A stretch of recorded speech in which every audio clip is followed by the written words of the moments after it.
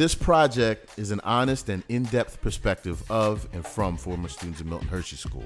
We call ourselves MILTs. An organic, open discussion of life before, during, and after attending MHS. I remember the first day I went to school, I had a black eye and a fat lip. There's so many people with so many different stories, you know, and I feel like one of the things I'd really like to talk about is how did you feel when it was all over, said and done with, and they put you out? MILTs podcast. I went to the alumni office and said, you know, what do you have left over from something? And so they had these pennants, and I had to go on Amazon and buy some things. But you notice I just made sure they were brown and gold tablecloths. And you did a heck of a job. I know a lot of people were really appreciative of what you did and how organized it was. And like I said, you really set that bar kind of high for the rest of us. So it looked like it was a lot of fun. No, it was fun, a little stressful because MILTs don't want to pay. So I got the big checks before I got the little checks. That's smart. Work your way backwards. Right. And worst case scenario, I had some money set aside to make sure some things were covered. Your backup plan. Right. So you organized. You know what you're doing. But it was good. I mean, no, it was all welcome. Okay. Well, listen, everybody. We're sitting here with Philippa Ashby, class of 1989. This is the MILT podcast where we're talking to former Milton Hershey students and family members and staff, folks that were involved with the school. Again, a ton has been done about Mr. Hershey. A ton has been done about the school, but not a lot has been done about us and our story once we leave the school. So we're here and we're getting familiar with some of the former MILTs. Today, as I said, we're here with Philippa Ashby, class of 89. She's originally from Philadelphia, Pennsylvania. I believe she still lives in Philadelphia right now. The Burbs, as we like to say in Philadelphia. And let's talk about the student homes you were in when you were at the Milton. All right. When did you come to Milton Hershey School? Do you remember your date? Yeah, of course. Oh. That's your sort of like your born date, like beer. Right. March 12th, 1979. There you go. And what student home were you in, I guess? So my brother and I, again, it was co-ed. We were little kids, came in Emerson. Okay. And who else was in that student home? Do you remember any of your people? Tamika. No, not Tamika. Tamika, Lisa, let's see, was there. I can't remember her last name at the moment. She's on Facebook. You can see the faces, though, can't you? Scott Copeland. Oh, Scotty Copeland was there? Steve Cesarine. Wow. Charmaine. They were my main folks. I think it was we had 3 girls and 7 boys. The problem is around me was Dewey and Grant and some of my best buds, Missy Mack, Ty, Sean Schofield, all those folks. We were in adjoining. We had the same playground. That was sort of the. That was the sort of the dividing. Are you? Yeah, the meeting ground, right? You played kickball with the Petermans. Yeah, exactly. And so then you went up to intermediate division, which was 5th through 8th grade, and you were in Elmwood. I was in Elmwood. Okay, and who were you in Elmwood with? With the Waselkos first, and then they moved them or they retired or something, and then Mladenovs. We were the first student home. We were their first girls. Well, they were new house parents, Mladenovs. It's crazy how vivid it is. They just retired. Oh, they did? Yeah. So they were there that whole time? They were there the whole time. Great energy. Did you get to see them when you went up to homecoming this year? I had them working homecoming. Oh, my goodness. Philippa does not play games, though. We had a good time, and they had a good time. If you see Philippa, you better be ready to work, and that's what it is. Yeah.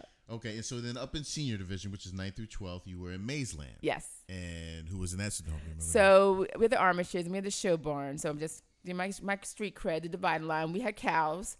My stories aren't as impressive with cows at the other barns, but I'm going to start. So explain it to the people. A lot of people out there don't know that we milk cows and that we have barns and you had a show barn? Yeah, we had a show barn. So there's some true thresholds from Milton Hershey School. One, when black folks could come. That's the first one. So boys and black folks in the 70s and the early 70s or 60s. And then girls came. Mm-hmm. That was the next threshold.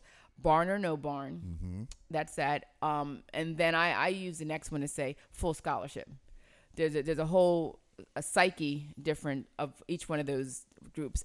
But yeah, we had a show barn. So when folks talk about getting dirty at barn and different things, we had fun. Yeah. Because we had these, it was all automatic and it had sprayers and different things. And we had that. And someone said about scraping a lot. We were like, scraped a lot. There was a little, what are those little tractors that the barn guy came through, and they talked about going out to get the cows. I said, I carried a pencil. to wake them up. What? Right, they're already in the barn, and so we had a different, A different experience. With we were always wearing white. And who was your parents? Because it was usually 2 student homes to a barn, right? Limestone. Limestone. Yeah. Okay. And then so you're going to talk to Milton Hershey School and at the school with Warner and Agoe here in a little bit. But I wanted to talk to you about after you left the Milt. Sure. You went to Brown for undergrad? I did. Okay. And what did you study there? So I started off physics. But then I realized that Brown was a place, just a strong liberal arts organization, and my mind just was around. Right. Life is bigger than Hershey, Pennsylvania. Yes. And so I studied art earlier. My mom actually was an artist growing up, but I studied art history, political science. I actually finished up in sort of studying like privatization of public television, really an intersection of a couple of things. But I actually studied in Belgium. I moved to Belgium for a while in between. I thought I needed to go find myself. My mom said, you need to find yourself at a school. And so I lived in Antwerp, Belgium. I moved over there, had an apartment, and how was that experience? Oh, it was great. But I realized how much I didn't know. I realized, number one, I didn't know how to cook for myself. Like, that's interesting for a Milt. I feel like we had to cook for everybody. I could make some scrambled eggs. Right. You could make some bullseyes. I could make some bullseyes. Right. But I really didn't realize how just not worldly, but just how much I didn't know. I mean, I was so thrilled, again, being in Antwerp. The art school was there. It was an international place. I stood out as an American. I had some Canadians. They really stood out as Americans, wearing too much Nike gear. But I made the best friends. But the way I was able to study was from an European perspective. When I studied like the EC, European community, I would go to Brussels. I traveled to Nigeria. I traveled to Ghana. I was studying putting intercontinental roadways and what that meant from an international relations standpoint and economic theory. Right. I studied really the sort of things like the history of what children mean, and looking at that relative to our perspectives on just life, crime, and all sorts of things. I mean, application. It just really opened up my mind. And so when I came back to the United States, again, I had another perspective to look at things, not just so insular or myopic, but look at it of how what we do is just affects so many others and so many things. And not just immediately, but down the road, right? That's exactly that what you do today and those specific things aren't just about this moment in time. Okay. I mean, I was been so fortunate to have these experiences. And so did that lead you to Wharton? How did you, at that point, was that a conscious decision to go back to school and study law? So I knew I was going to do grad school. I mean, that was obvious. And so I had been carrying around, but the question was what? I didn't know if I wanted to get a PhD, in what, because you really need to be passionate in whatever you're going to do for a PhD, to really be successful in my mind.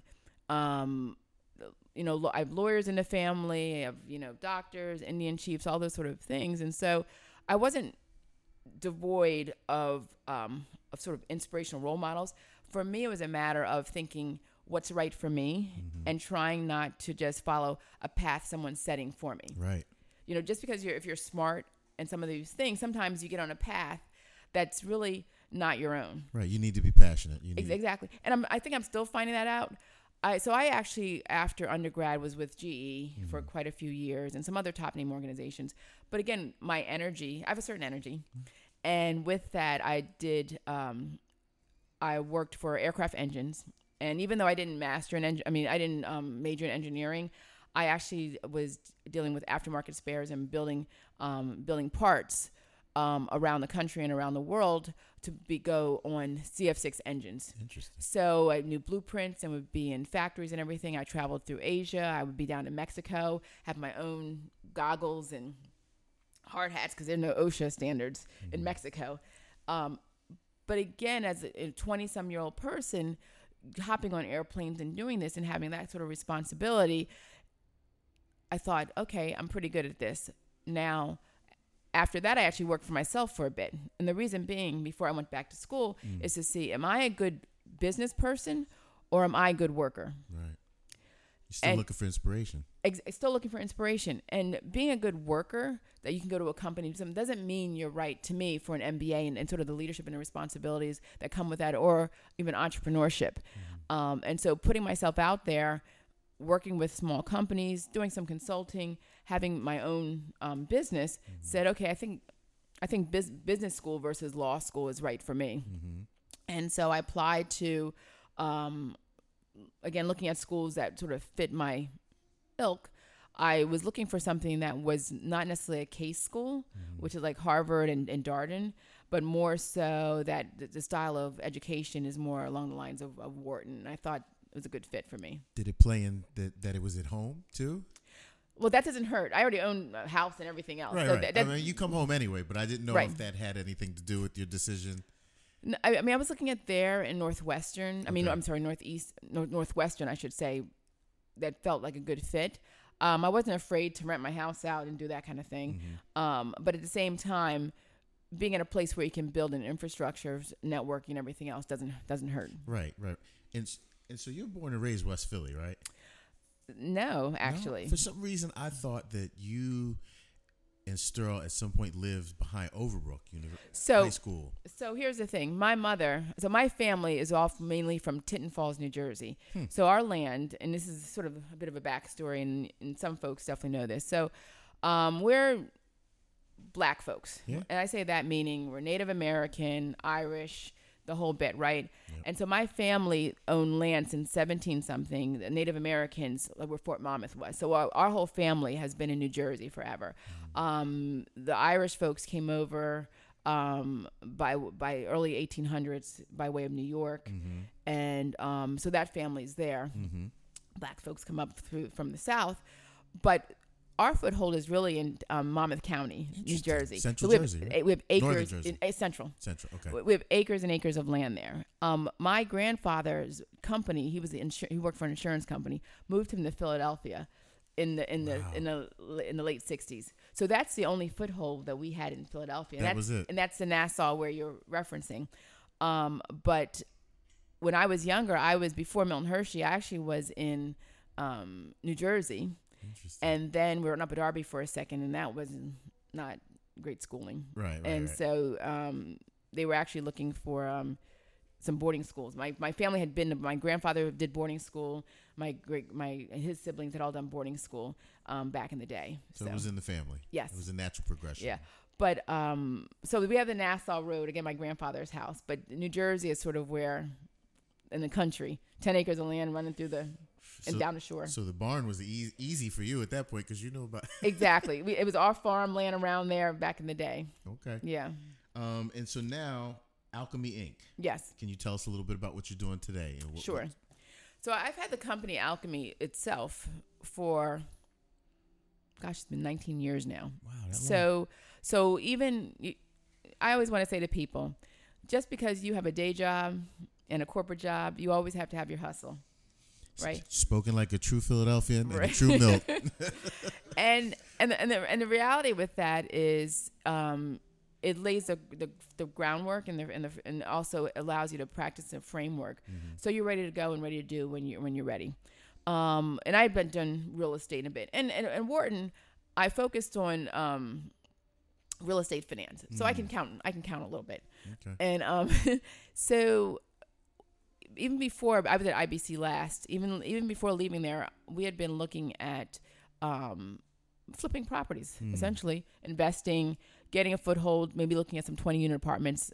I've owned some single residences. I have a bunch of doors, as the lingo is, but really not gotten into full scale multi-unit and redevelopment. Right. And really just pulled Alchemy through scaling it up to do more of the fuller scale development. Obviously, Philadelphia is a super hot market, and you're It very is, familiar with it. It is, so but guess what? I don't have any properties in Philadelphia. that's really interesting. South Jersey, down the shore.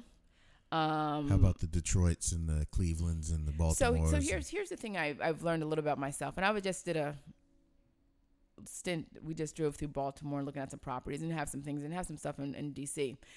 Is that I am not quite as salt of the earth as probably necessary in some of these habitats. Meaning, I go up through a couple of these areas, being in Baltimore. Let's use that. Mm-hmm. And I'm like, North Philly is better than this. Like, this is like Camden. Yeah. And I stand out a little bit, both those who see me. Yeah. And so I realized, though, that I don't have to be in that sphere. I have access to capital. Doing buying something for 20 and putting some rentals in there, some section, it's all good, right? But it's work. It's a different type of work. Absolutely. Versus wanting to get a 20 unit. It's a whole different monster. It's a whole different monster. So the best model for me, I'm not saying I'm against any of that. I have some properties, I'm happy to say, bought for $50, sold for $230, put $50 in. Holding costs weren't that bad. Exactly, right? Because when you're doing that and you capitalize some of this stuff. I have a property I'm looking at right now, right there in DuPont Circle, Logan Circle, not Logan Square. Logan Square is Philadelphia. Logan Circle is D.C. Trying to get the property for $1 million, trying to turn it into a couple condos and then sell it for $3 million, that kind of thing, which is sort of a different. It keeps my brain a little more active, since I'm not necessarily picking up a hammer. Right. But don't get me wrong, the Milt. Well, that's what I was and the Milt and PBS, I can tell folks what to do. I don't necessarily want to do it, but I can see when your stuff is sloppy. Right. And so we're there's need that. You to step it up, or Right. we're gonna have to replace you. Look, and I was gonna ask you how the Milt affected you, as far as it sounds like you found something that you're passionate about. You're not stuck somewhere, and you're out and about, and at least from listening to those you. are the two things that I enjoy, and I enjoy sort of the operational aspects of these. I'm not quite sure if I've reached that passion yet. Right. I mean, being able to eat. That's always fun. Always fun. Traveling is fun. Traveling is Right. fun, right? Having that lifestyle allowed me to be able to help plan a homecoming, Right. and do certain things. That's easy work for you at that point. Exactly. I'll put it like this: anything that gets the juices flowing, and it becomes a bit of a challenge, it's very stressful. Right. But the Milt taught us attention to detail. When you go up there, and even your guys, we're girls, our bathrooms were not bathrooms. They were lounges. Right. They had a front area that had a sofa for you to relax a moment. And this is in 6th grade. Right. Right? And so your expectation of what should be is always there. They do it, and all those cliche and those adages, do it right the first time. Therein lies the truth. Right. Early is on time is late. And a whole lot of other things. Do it as if it's for, your best client. I mean, all these sort of pieces. All of our properties so far have gotten above asking. Because we've partnered with people who can honor and can do it right and take that to heart. And so it makes a difference. So nobody's wasting their time. No. And but I've done a couple of things where I get to be a little designy. That's always fun. That's got to be fun. And fun. you'll have projects like that down the road too, I'm sure. Exactly. And you probably, knowing you're probably going to get bored at some point and then move on to the next project. Yes, you are 100% right. Well, listen, everybody, we're sitting here with Philippa Ashby from the class of 1989, and we're going to be, this is episode 2, our second episode, and we're getting to know Philippa, and I've known Philippa since I was about 12 years old, and I'm finding out new stuff right now. So I hope you're enjoying yourself. We're going to take a little break and be right back. All right, Phil. So this is the Milt Podcast. We're here with Philippa Ashby, class of 1989. We were just talking about what she did, or is what she's doing now, and life after the Milt. But we're going to talk now about life at the Milt. So you remembered your first day that you got there. I do. So walk us through that day. I remember my grandmother, my mother, my brother and I were in a car. I remember, I think it was maybe the first time. I don't know. It couldn't have been the first time I was on to Schuylkill, but we got it really early in the morning. And we're going up this road, which now is this, the Schuylkill, and we get there, Mm-hmm. and we know we're staying. We do know that, so thank God we were one of those. Oh, right. Yeah, Surprise. right? But it was. I remember we did some tests or something. And I remember we met with a psychologist or psychiatrist. And I remember we went to the clothing room. And then the last thing I remember is being in the parking lot of Emerson. I see it as vivid as it was many years ago. Wow, that would have been 40 years ago. Wow, 1979. And I remember saying goodbye to my mother and my grandmother in the parking lot of Emerson. That's what I remember the most about that day. Did they tell you anything about the school before you got there, besides that you were staying? So again, I had the good fortune that my grandparents had done boarding school.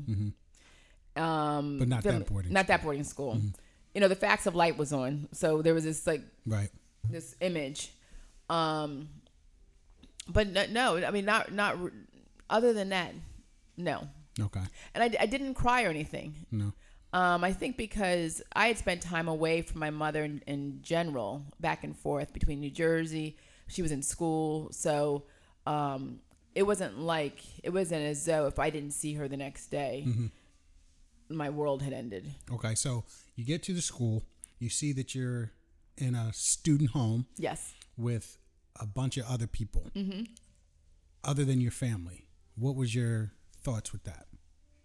Were you okay with that? Was it a smooth transition, or? Yeah, I mean, I don't think I actually had any thoughts. I mean, I'm thinking this is that nature and nurture thing. I think from a nature standpoint, maybe because I'm that way now. I'm like, whatever. Right, whatever environment I'm in, I'm gonna work it out. I'm gonna learn it and then thrive. There were only, remember, this is 1979, and so there were only like 2 other girls there. I mean, in the student home at the same time. So I remember Tamika. No, sorry, it wasn't Tamika. Yvette Carter. Oh no, that's a different student home. Sorry, it was Tamika and Charmaine. Yep, Caesarine. And it just sort of flowed. So, but here's what really happened, though. This is sort of upset the apple cart a little bit. So you're supposed to be there a while. 3 Mile Island happened. Right. And we were sent home. It was only like maybe 2 weeks later or so. And so now going back after that, I think I was upset. And I think what I found that for the next 10 years, I would be sad like those and cry probably the first sort of hours back or getting on the bus and coming back for like the first couple hours back at the school. And then it'd be fine again. It was like a cleansing, almost like, I don't know, some Hollywood something, you just sort of have a cry and then. It's funny that you say that though, because I think a lot of people did that. Like, you would cry, but you weren't really changing much. So no, and I wasn't sad. You got to kind of get back in line. I wasn't sad to go back. It wasn't like, when I was 7 or whatever, even older. I wasn't because I was friends. I mean, really, life was not that hard. Right. I mean, let's be honest. But I was sad for, you miss your family. Right. And then you keep on rolling. Keep it moving. Cause then your friends are all there and you're like, hey. And they're feeling a little sad too, but they're glad to see you as well. Exactly. Okay. So what student home were you in intermediate division? I was in Elmwood, and my brother was next door in Dogwood. And your brother? My brother. I know he said Sterling, yep. And what class was he in? He was class of 87. Okay. So he was next door to you. Yes. So you try to do that with siblings. Oh, wow. I never noticed that. Yeah. They tried as much as. Right. I was in Weiser, and my sister came in, and she was in Dickinson, so that makes sense. Yeah. I never knew that. Makes sense. Okay, so I saw him every day walking to school. So you were in Elmwood. How was that? Do you remember who your house parents were? Sure. I had Mr. and Mrs. Waselko initially, and then I had Mr. and Mrs. Mladenoff. And Julie Mladenoff. Mr. and Mrs. Waselko. Mrs. Waselko was the epitome of refined lady, and she ensured her girls were always on the utmost. Oh, wow. Oh, my goodness gracious. You were ladylike, and every way. There was no other way. Mr. Russelko. And Mr. Russelko just kept the fort. He was like, "Can we go to a soccer game or something?" Football. Enough of this lady stuff. Right. Okay. Now, did you go to any other student home in intermediate division? I did not. So you stayed in Elmwood, and then you moved up to senior division. Yes. In your show barn student home. Yes, Maysland. Yes. All right. So let me ask you this: when you think of the Milt, if you had a couple of adjectives you had to use, just a couple, what would they be? Idyllic. Aspirational. And challenging. I always go back to once we graduated, the next day. And so it's like you no longer have all of those resources that we didn't realize that we had. So again, even though you did have a plan, which I feel like 70% of us did not, but I think you did have a plan. Like, kind of, how did you find yourself, and how did you feel mostly? Like, now that those resources that you had for quite a long time, were kind of no longer there for you.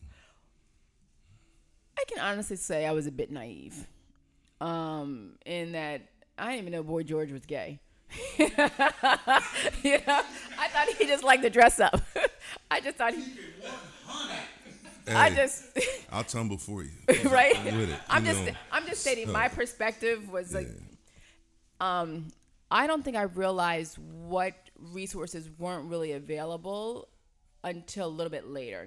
The sort of the day two of waking up, I had a house. I mean, you know what I mean? Right. I had family. I was well supported by my extended family. Okay.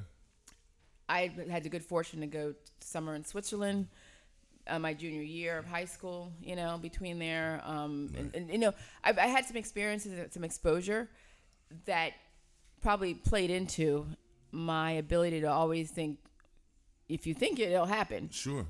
Somehow, some way. That said, where I really felt the challenge, when I really started thinking about how to do things. So there's some, I think I missed out on some opportunities because I really didn't have the skills or wherewithal to build it myself. Okay. I'll use an example. I thought maybe I wanted to move to Europe permanently, or just use that as an example. Sure. But I really didn't have the steps in between that goal or that aspiration, and maybe what it meant to be on a real budget. Okay. Or some of these other catches that go there. Because even when I did live in Europe, when I was a student, I actually had relatives in Waterloo, in Germany. Wow. So I still wasn't alone. You know what I'm saying? I really do. I never had that feeling that it was only me to be able to have to do something.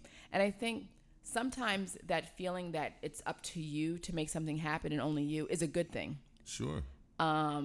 Because it just makes you dig deeper to challenge yourself. Now, that said, fast forward, I think my success, whether it be in corporate America, some of the other things, is that I don't act like I'm alone. When I organize a homecoming or something else, I know that our benefit and that it's only as good as a team that you put together. And that don't act like you're the best at something, because there's people who are better. And so my attitude is probably remains open versus I have to do this all myself. Well, I always felt like, as far as leadership is concerned, you necessarily don't have to be the best as long as you can have the resources and understand your limitations and understand who's better. Exactly. Or who can get it done. And right. It doesn't have to be you as an individual. Sure. Just a collective group to get it done. No, exactly. So. But I think sometimes my younger years, my ability to sort of dig deeper and sort of push myself to really be challenged, because I think there's some things I took maybe an easier road, or not an easier road, but a less challenging road. And I didn't maximize maybe what could be the best for me. And so those options. So let's digress a little bit and let's go back to, Yep. I think my earliest memories of you would more likely probably wind up, especially closer memories would wind up being on the track. Mm-hmm. And we spent a lot of time on the track. Yes. In practice, Mr. Galloway yelling crazy Yelling things. I wasn't sweating enough. At all, but that's never been your thing. Yeah, right. You've never been, I mean. I'm not a... Not at all, but especially the lack of emotion that would be on your face as you're winning a race, like, the stoic, like, so I guess I would like to just kind of dig into that competitive spirit you have and how much like athletics and the Milt, as far as, allowing you to have some of those resources of track and field and some of the other things that you did. I heard band. Yeah. And so, like, do you feel like that played into your development, and how much did you enjoy track? Because I really did, and we had a lot of strong things together as far as track is concerned. So I was one of those kids, and if anyone's hearing this, Barnyard Olympics, right? Right. And so, again, everybody, I look a certain way, right? So you can imagine little girl, ponytails, running in like 4th grade or 5th grade. No, I think it was like the third or 4th grade, and someone talking to my house parents. And I come up to 5th grade, and in all honesty, they set a path for me. Okay. Before I even knew it. Okay. But the fact that they set a path for me, and you have that longitudinal, you don't get that anywhere. Where Mrs. Hope, so she and I go way back, where they had her, and for me in 6th grade, getting my form right. Wow. Right? Ruth Hope, that's my girl. Right, and you don't even know how that exactly, because but starting then, I had the opportunity, I think was it 6th grade, I went to nationals or something. Yeah. Hershey National Track and Field, but sure. And without somewhere that can really have the infrastructure to support those. Right. But the other flip of that is that Milton Hershey School didn't cause me to have a choice. So here I am doing track, and I'm practicing my flute like hours on end. Then I picked up a piano. I'm practicing that, but really the flute is the main thing. But I didn't have to choose. Now, I didn't sleep much. Right. Sleep became, but the focus was, remember, is academics too. Sure. But the infrastructure there is just terrific. But I say this, a lot of that was a place where they can observe folks and help create a path of success. Sure. So even if I didn't like it, it's always important for a kid to have one thing that they're great at. Right. And to feel good about that. Sure. So, again, there's so many things we could touch, but the next thing is I wanted to talk about, and I heard you say so many different things about how you were involved with this. You set up this for homecoming. You were talking. And at any point, I know I've called you a few different times on some personal business things. At any point, you were like, sure, meet me at such and such, and we'll talk about it. Yeah. And I just feel like, A, that's really cool of you to do that. And we weren't talking about, and that'll take a check for $200 for my consultant fee. Or, you know what I'm saying? Just randomly. And I just want to say personally, like, thank you for, not just for me individually, but I feel like for all the Milts who have probably called you and said, hey, I got this idea, or what do you think about this? And if they haven't, they probably should. Because you spoke about different things being in Germany. I mean, in Belgium. Sure. And I happened to be in Belgium at Shape Belgium with the military. Oh yeah, Shape, yeah. Right around that time frame, which was, I was sitting like, wow, we were there at the same time. And I was down there. I didn't know it. I had to get some egos off base. Right. So I was living in Munich. Cook. I lived in Munich for 2 years in Germany along those times. So it's funny how you had resources that you probably didn't know you had, who weren't that far away that could do things. So exactly. It's funny how time works and different things like that. Because you said Brown, and then because I remember when you went to Brown. I remember, and then you're like, no, but I was in Belgium. And I was like, what? So again, thank you for being available, and also just staying humble and being a resource. If you would say anything about Hershey, whatever. I'll say this. I talked about nature and nurture. And, you know, Goy pointed out, I mean, I was, again, fortunate enough, my, you know, sophomore year of high school, I'm state runner-up. Do you know what I mean? But everything is hard work. And really if you focus on the fact that you're working hard and it's about energy and those things around you, you got to remain, you know, humble. But I think that, first of all, no thanks are needed. If I can, I will. You know, that's just the cool part about it. So I feel like, you know, I've always been, and I think that my mother was like, you say please and you say thank you. Of course. And so it doesn't matter whether it needs to be said. Yeah. It's just one of those things that's necessary, even if it's not. Well, you know, going back sort of the years at the school, whatever, school notwithstanding, you're still a kid. So you're going to have the not terrible twos, but the tweens when you're 12. I don't know how those house I don't know how those house parents did it in a house full of 14 of and guess what? My old house parents after that went to babies because they were like they could only do it. Shout out to the Grimms too. Thank you, right? The Phil Grimms, and Donna right? Grimm, Phil and Donna Grimm out there. Exactly. Thank you for saving me. You know, but there's a certain, my cousins are actually house parents there now, and they're Buchanan, and so they didn't know I went there. Yeah, there's a calling for that, but part of is to realize that we're human and we all have our special characteristics, and you play on that, and it's not a negative, but you play it on the positive. And I think I was fortunate enough. I know everyone has different experiences.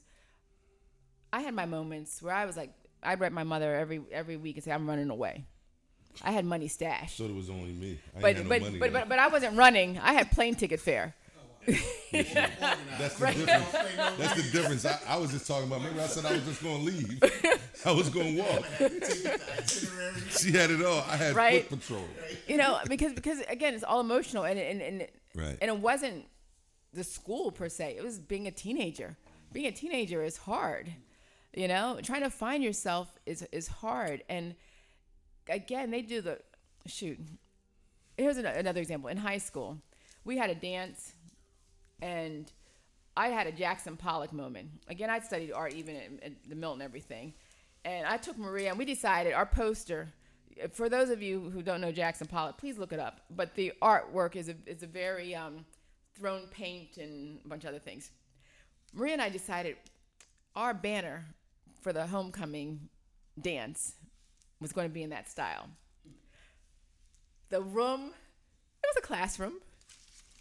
We had paint on every piece of anything that could do it, you know? I mean, we had, it was great. It was so free. Oh my God, it was such freedom. Right. And they didn't come and say, what the HE double toothpick are you doing? All of the kind of stuff. They took a deep breath. And we just said, we were inspired. It's Jackson Pollock. And they're like, good on the Jackson Pollock. They'll go get a mop. Nice. Nice. You know, that's the right energy, sure. Right? They don't crush it. They didn't crush our spirit, which is why maybe that's why we're a little crazy today. But that's that works, right? It does. But I feel like, you know, it depends on the luck of the draw. It at does. The Milt. It does. So some people didn't get the go get That's a mop. true. It's great what you did. Yep. Some people got the opposite. Yeah, and it would be yes. Right. So I mean, and some people were picked on. There are some folks who left, that. and it breaks my heart. It truly breaks my heart. Because there's some folks there that were not ready for prime time, and they had their own issues and hang-ups. I just say this to any of those folks. We communicate offline many times.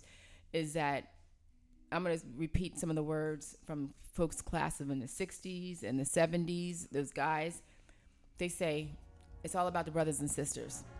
It's not. The institution is a living, breathing organization, and administration and everything is one thing, but Milt Love is all about the brothers and sisters. It really is. Thank you for coming, and thank you for sharing. My pleasure. All right. This is awesome.